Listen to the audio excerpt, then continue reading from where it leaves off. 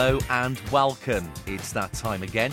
Time for some nostalgia. My name's Jack and welcome to my Throwback Attack podcast. Well, do I have a very special guest with me today? If you've been a regular listener to this podcast, then you'll know that back in the day, I absolutely loved CITV, watching it every day between 3:25 and 5 p.m. each weekday after school. Well, today I am chatting with someone who was part of CITV for 4 years, pretty much during almost the entire time I watched it. It's Danielle Nichols. Hello. Hello, Jack. How are you today? I'm very good. I'm absolutely mithered, which you won't know what that word means because that's a very Mancunian word, meaning pestered by your children. If you pester someone, then you mither them in Manchester. That's what we say. I'm mithered. It's good to hear from you and thank you for taking part today. It is good to chat to you. So what I always like to start off with is the beginning, really. So what were you doing prior to CITV? What was the path into leading up to that point in your life? Oh, it's very interesting because it's just so mad. Basically, I was always a performer, singer, dancer, always in the school plays, all that kind of rubbish. Did a BTEC in performing arts at Oldham College because my mum and dad couldn't afford to send me to a private stage school. and got myself into a pop group at 18. And then the bizarre twist of fate is that I ended up getting fired from the pop group because they basically, I don't know if anyone knows about kind of the rumours of steps, but they kind of own you, if you know what I mean, when you're in a pop group. So they control everything about your life. And it was just too much pressure for anybody to have to put up with. And so I kind of missed a few meetings and was a little bit cheeky to kind of get myself kicked out because I was on this ridiculously long contract with them that kind of said I could never work for anybody ever again. And they just said they'd had enough of me and kicked me out, which was to my advantage. So then I got the stage newspaper, which is what you did back in the olden days, and started auditioning for stuff again. And that's when the CITV audition came up and I made a little VHS on my granddad's camcorder at the time, and got to like a finals audition. So as I stepped into this audition where I'd been whittled down to about 40 out of thousands applied, a guy walks through the door and says, "I made your pop video." And I was like, "What?" And he was like, "Yeah, I was the producer on your pop video. Was you in a pop group?" And I was like, "Yeah." So then I ended up getting CITV and the rest was history, yeah. Indeed it was. And can you remember like your first audition, like in the actual studio, and also when you first met Stephen as well, who you presented alongside? Well, they were very clever about that. We did a 3-day audition. So they put us up in a hotel and we did a 3-day audition because what they wanted was a natural, unforced connection. It was very important to the producer at the time, a guy who I'm still friends with now, who works at the BBC in the Keys, Salford Keys, and he lives at the bottom of my street, how mad that is. But he's a very close friend. And it was Steve's choice. And Steve wanted a very organic, natural relationship. And so this was the way he went about the audition process. So there were 3 girls, one of them being me, and 3 guys. And I'm sorry I don't remember names of the other people. But Stephen and I just hit it off like 2 naughty kids sat at the back of a bus. We just triggered each other. So if I wasn't corpsing, he was corpsing. Do you know what I mean? So we were constantly messing around. And it was that natural Ant and Dec type feel that they were looking for. So we didn't know this at the time. And we almost thought we'd get into trouble because we're messing about that much half the time. Instead of doing the exercises that they'd asked us to do, the little things that they'd asked us to do. Me and him would just be messing about and seeing if we could make each other laugh. And that is basically, that's what got us both the job, that bond and that connection. And as he got on his train back to, where was he living at the time? As he got on I think it was down Somerset way, it was. As he got on his train back to Somerset, and I got on my train back to Manchester at Birmingham New Street, he said, and he always calls me Dan, he goes, Dan, I genuinely hope that you get it. I said, Stephen, because he don't like Steve. I said, I genuinely hope you get it. And that was how we left it. And then we exchanged phone numbers and screamed down the phone at each other when we found out we both got it. Oh, fantastic. Yeah. I know. Yeah. You could see that chemistry from the off. I mean, it was fantastic. I mean, it was such a great era as well. Like, that was my era of CITV, that Gas Street era, with Ian Vision presenting. You know, that was the only time that ITV had really beaten BBC on the ratings war, because they had the broom cupboard, didn't they? Yeah. And so Stephen and I, for the longest time, ITV had never won the ratings battle. And Stephen and I changed that. And that's one of the things I'm most proud of. Do you know what I mean? Yeah, it was great. I loved it. I was a regular watcher, and as you can probably tell by my accent, I'm from the Midlands. I live not too far from Birmingham, and I was very proud that it came from there as well. I was quite happy about that. I thought it was great. Yeah, we both lived together in Edgbaston, Stephen and I. We had a flat together in Edgbaston for a few months until he moved into his own flat, because the flat he was waiting for, the tenants hadn't moved out. And I'll tell you this, he's got the smelliest feet out of everyone I've ever met in my life. Oh, God. Fantastic. His feet stink, and he knows it.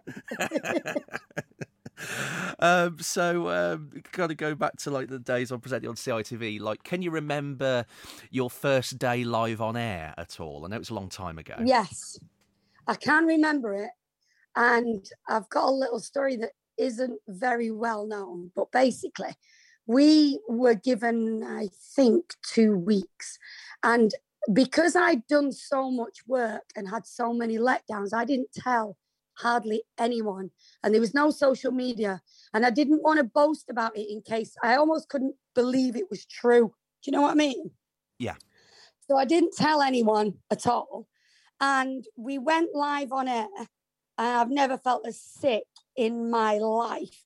And of course, my mobile phone that was the size of a brick just blew up the minute I'd come off air, because nobody knew I was doing it. And the first week, I wasn't very good, let's just say that. And on that weekend, I was sent home. So we used to go home at the weekends. Both Stephen and I are real home birds. So we'd live in Birmingham through the week, but we'd go home at weekends. And on the last meeting on the Friday evening, my producer said, "You've got a weekend to get better. And if you don't, you will be fired by the end of next week." And because I was that rubbish. And he gave me a bag full of tapes, which is why I always say, like, people believe that you're like born with gifts and all this rubbish. I just believe that you make your own destiny. Ed Sheeran famously said, didn't he? I got luckier and luckier the harder I worked, which is true, isn't it? I believe. So I took all these tapes home in my bag and a lot of tears. And I got home and I sat and watched the whole week back over and over for the weekend. And my mum's going, "You need to do more of this and you need to be more of that and you need to." And I came back, and at the end of that second week, my producer called me in for the same end of week meeting and said, "Amazing. I'm really proud of you." So there you go. So I nearly didn't have the job. Well, I'm glad that wasn't the case in the end. I know. Yeah. What was an average day like on CITV? Like, from getting in first thing and rehearsing and then doing the broadcast.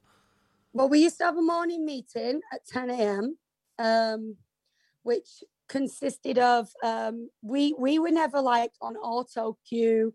We were never given written scripts. So we would be given bullet points and link lengths.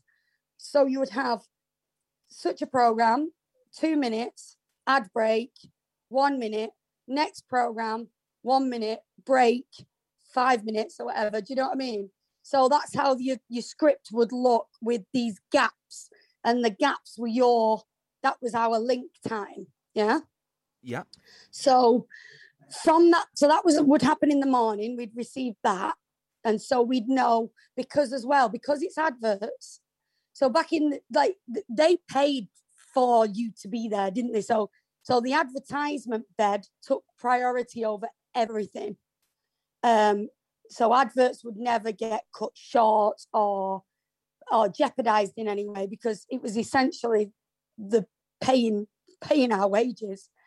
So you had to work to this very strict time of, say, 1 minute 56 or 2 minutes 15, which my sister now finds bizarre that I can talk for exactly 1 minute and know it's a minute without any clock or anything.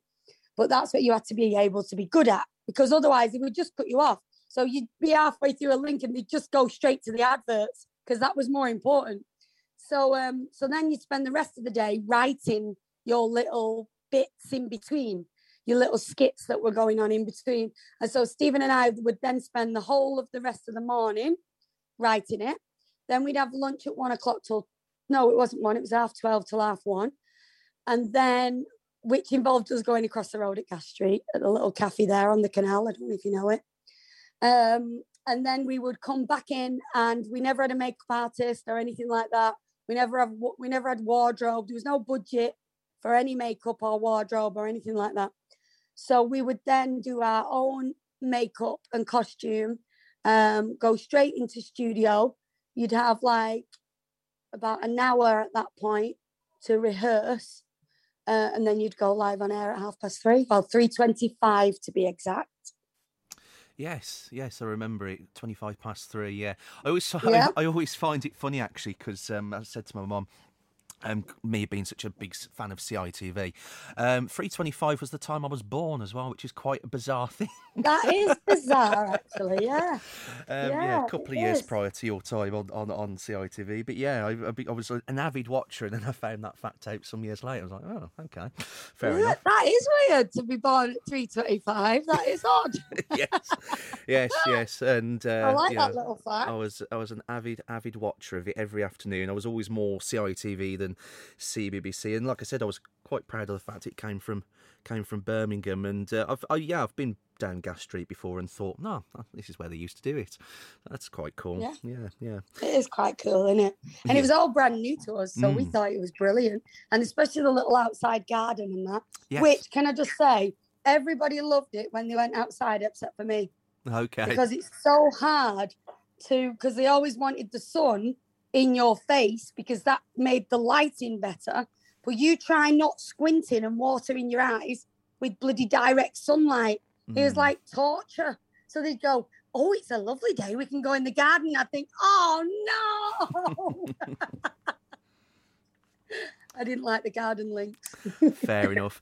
And because it was the first time that they brought in live presenters in quite a long time, there was so much more. I mean, there was celebrity guests, there was people from other shows come in. Do you have any particular memories of that, of people that you interviewed? Oh, that was the best bit. So there was 3 people that will never leave me that I met at CITV in particular. It was Victoria Beckham, who came with Dane Bowers promoting her first single. It was Britney Spears, who came doing Hit Me Baby One More Time. And it was Justin Timberlake, he didn't come on his own. He came as part of NSYNC. Was it NSYNC? Yeah, he was in NSYNC, yeah. Yeah. So he came as part of NSYNC. And I mean, he was a little bit quiet and he wasn't too chatty. But when he performed, oh my God, I've never seen anything like it in my life. Britney Spears is just as beautiful as she is, as you think she is. She's just the sweetest, innocentest little, she was just charming. And Victoria Beckham knew how important she was. Should we just say? Let's just leave that there. No, she was lovely. She was lovely. Fair dues, fair dues. Yes, it was certainly an interesting time on CITV. And in terms of the programmes that were on, there was so many great programmes. Did you have a favourite? Oh, yeah. Not many people believe this, but I stream on a streaming channel called Big Noobs with double I, BIGNOOBS on Twitch. And I talk about it all the time. I genuinely love cartoons, and I still watch cartoons as an adult. Like, I have always liked cartoons. So, like, Cupcake and Dino, have you seen that? Or Gumball? Or, like, I watch Clarence. Did you ever watch Clarence? Like, I genuinely, and obviously I like Family Guy. I like The Simpsons. I like Rick and Morty. I just genuinely love cartoons. I always have all my life. Don't necessarily have to be adult cartoons, but I love adult cartoons too. And so, yeah, so Hey Arnold was one of my favorites at the time. Everybody loved like the Sabrina the Teenage Witch and the Worst Witch and all that. But I was a bit of a cartoons girl. Yeah, I genuinely quite liked cartoons. So Stephen will not admit to this either, but he'd say, "Oh, Dan, you just watch cartoon and tell me what happens." So I'd be sat and genuinely watching it. Like I wasn't a massive fan of Pokemon, but I did like it. It wasn't my favourite cartoon, but I did like it. Good. I have to say, my favourite show at that time, I mean, I had quite a few, but my favourite show, and it was on all the time during your time presenting, was Zap. I love that show so much. Oh my God. So I've got a funny story with Zap. Go on then. So my exec producer, right, used to say that my accent was, quote, too northern. And I said one time, "Oh, he's dead stupid," or something like that, right? And he said, "Only people from Manchester will understand dead because no one says dead." Anyway, Zap came to my rescue because, of course, Cuthbert Lilly, he's dead silly. Yeah. That was his saying. So I was getting attacked on the one hand by the exec producer for using what would be known as like, they basically don't want to exclude anyone. So they don't want to use words where other people don't understand those words. So that's fair enough. But I said, well, hang on a minute. Cuthbert Lilly, he's dead silly. Why can't I say it's dead good or it's dead stupid? And he was, he had to eat his words after that bollocking. I understood it, and the funny thing is Zap was filmed down south in Kent, so there you go. It was one of Neil Buchanan's productions, wasn't it? Yeah, it was, yeah. So here's a test for you. I know it's been a long time, but can you still remember the CITV postal address that you had to read out every day? Can you remember? Oh, my God. Right, give me a minute. It was a P.O. box, isn't it? Yeah. Oh, God. It had Birmingham in it. Yeah. Oh, God. Put you on the spot just now. give me the first number of the P.O. box. 4. Oh, no, I can't remember. That's terrible. I can't remember the phone number, and we have to say that a certain way. I can remember that as well, yeah. Hang on, let's think. Double. Oh, God. Oh, no, I'm rubbish. No, I've slept since then, Jack. I can't remember. So it was Sorry. CITV. I failed that test. It was CITV, PO Box 4000, Birmingham B1 2JL was the postal. JL. Oh, my God. Yeah, and the phone number was 090 11 10 50 10. We jumped and That's jived right, when and the you had phones to come say alive. 10, 50, 10. Yeah. Because you couldn't say it, and you had to say, all agree to say it the same way. Yeah. Oh, well, never mind. Yeah. And obviously, you appeared on a few other CITV shows as well. Tell us about doing Mad for It, because I love that show. And Mike and Nigel have been on the podcast recently. Tell us about doing that. Oh, have they? Yes. So I'm still friends with Mike. Now, and Nigel, to be fair. We did a summer show together, me and Nigel. So Mad for It was amazing, because Mad for It was like this little step up from continuity to doing an actual show. So suddenly I had a costume and a makeup and a better wage, and was treated like a little bit of a princess, I'm not going to lie. So you'd have like a car, because Stephen and I used to get on the bus. We used to get the bus into work for the first 2 months of CITV until it got so bad that we were mobbed. We used to get mobbed on the bus. Because in Birmingham, they had a fantastic system where you only paid £1 no matter where you went. Yeah. I don't know if that still applies. Obviously, it doesn't, but it did at the time I was living there. And we used to get mobbed on the bus into work, so we had to stop going on the bus. We had to start getting taxis. But that was the first time I was treated like a proper celeb, really. So, yeah, so I do remember Mad for It very fondly because it was all very TV. And when I worked at CITV, it might surprise a lot of people, but it was there wasn't a massive budget for CITV. Do you know what I mean? Yeah. So it was quite basic. But yeah, I loved my time at Mad for It. I met loads more pop stars. I think that's where I met Steps for the first time. And do you remember Kavana? Do you remember there's a singer called Kavana? I think I do, yeah. Yeah, it was one of those where I said, "Hi, my name's Danielle," and he's too important. He didn't need to tell me his name. And I was like left with my hand out, ready to shake his hand, feeling like a bit of a twerp. Do you know what I mean? Yeah. Like, oh, I'll just put my hand back behind my back again. Never mind. So loved Mad for It, loved working. But I worked with Simon Amstel at the beginning of Mad for It. Yeah. He was on about the first 4 or so episodes, and I love Simon as well. He's one of the funniest guys. He's so dry. And I really liked Simon. And it was me, Mike, and Simon at first. But obviously it was great when Nigel came along. But it was lovely when it was Simon too. He didn't know. Both of them I loved. Yeah, and I really and Mike was just a cheeky chappy. He just would make me laugh. He'd just do anything to see if he could make me laugh. But yeah, we had a couple of little let's just say large nights out in Nottingham. Let's just say that. after the show, because it was on a Friday, weren't it? Yes. So yeah, we had a couple of big nights out on a Friday after the show. Yeah, great stuff, and it was a great show. So moving on to like these days, I mean, how do you feel? I mean, I know now you're doing your Twitch streaming and that. How do you feel now that people tweet you regularly saying, "I remember you," and people are always uploading clips as well for you to see online? What's that like? It's always such a compliment. And I never take it for granted. And it's funny because just recently I've kind of made the decision to maybe push back into television again.